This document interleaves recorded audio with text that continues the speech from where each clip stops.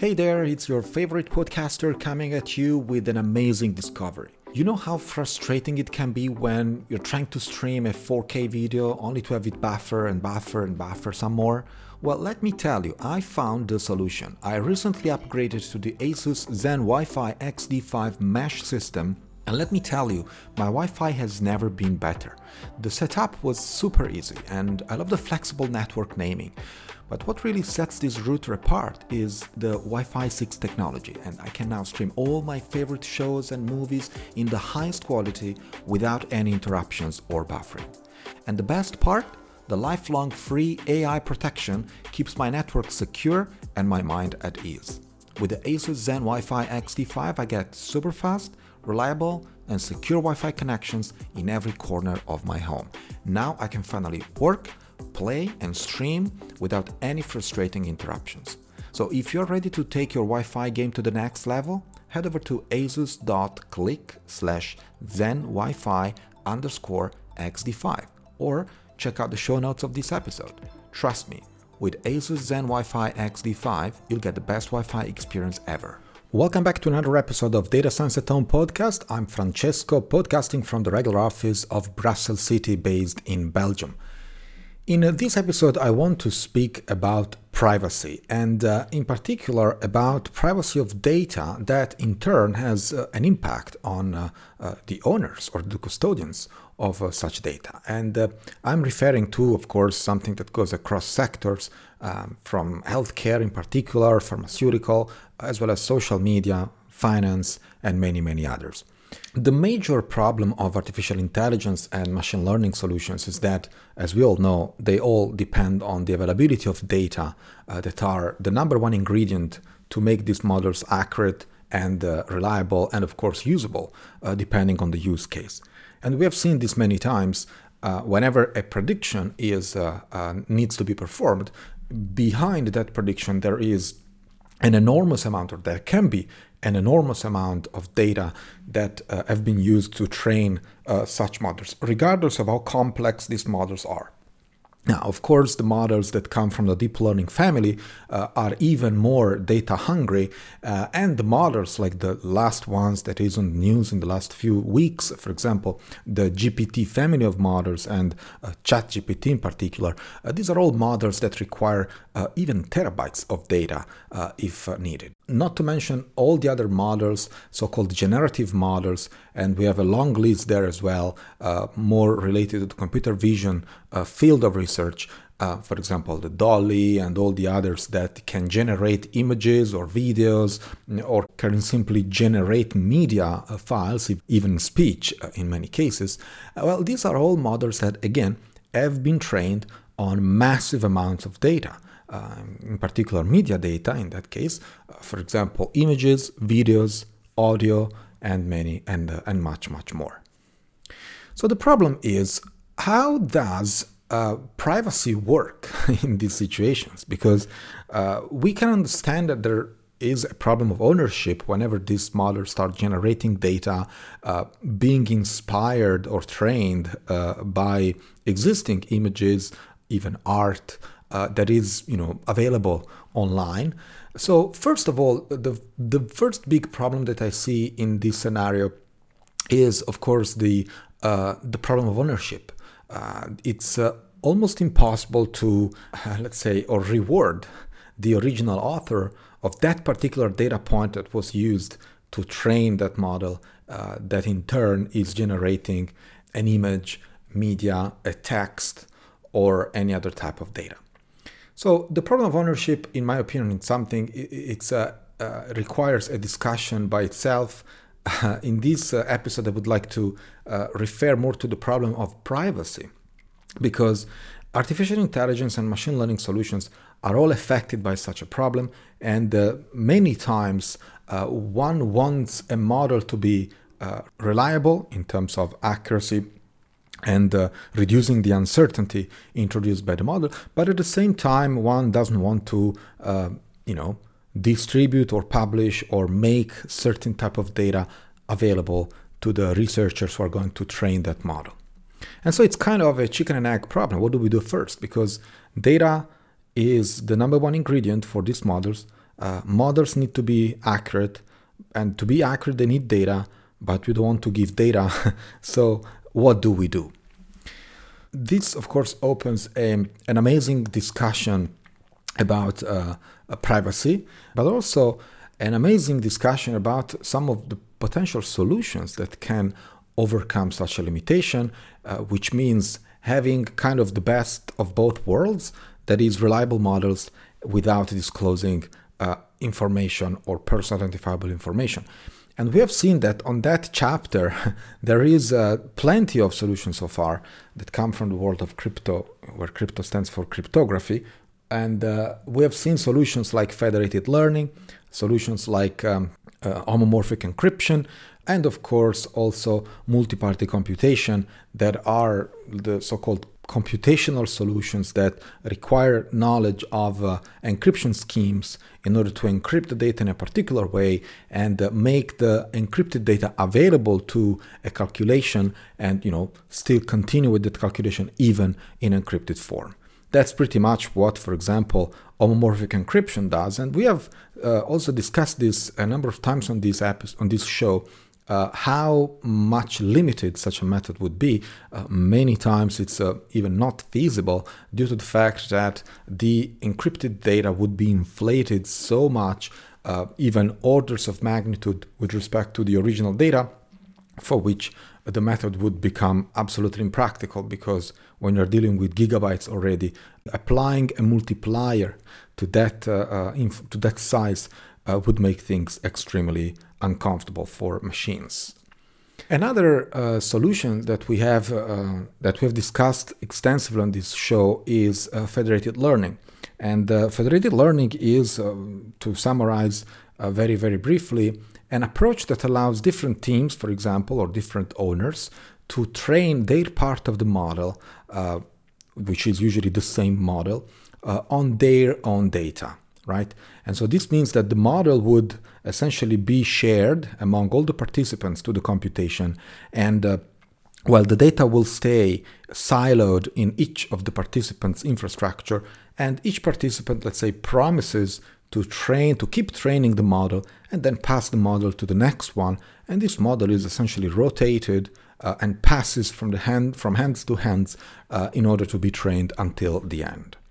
Now, of course, also this approach has limitations due to the fact that one can run away with a trained model so far, or not share the model at all after its turn, or even worse, they can contaminate the model and train it with let's say, fake data or inaccurate data for which the model would start degrading. And that's something that, I'm mentioning.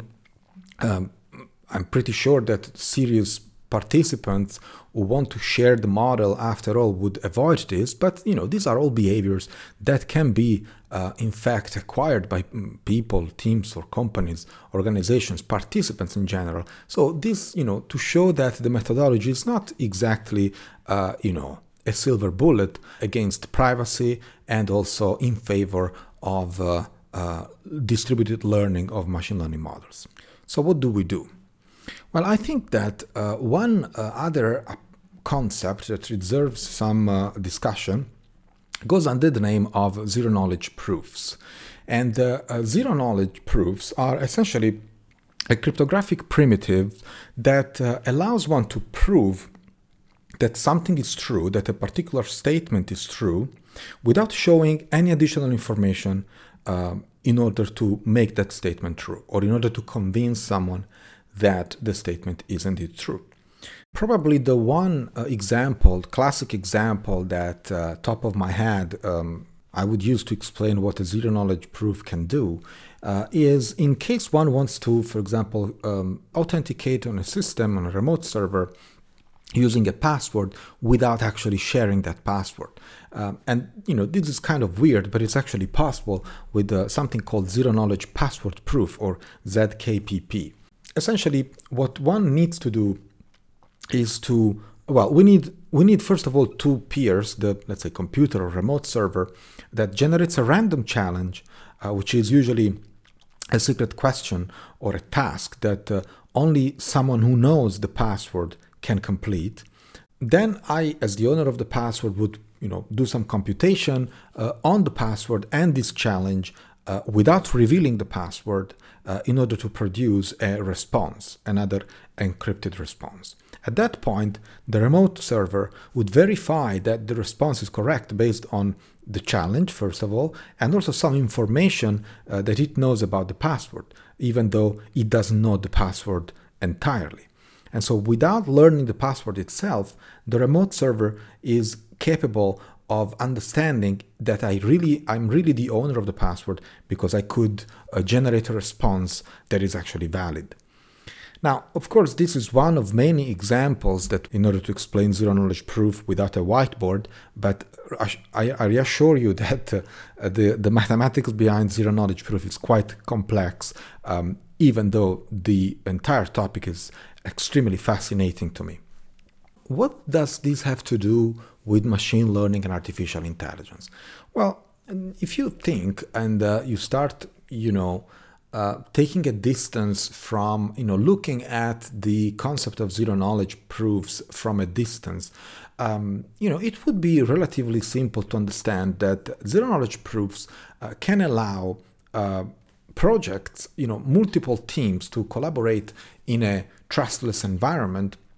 And for example, each team could train their data separately and of course attach to their training task a zero-knowledge proof that actually proves to the other teams that the model has been trained correctly and accordingly.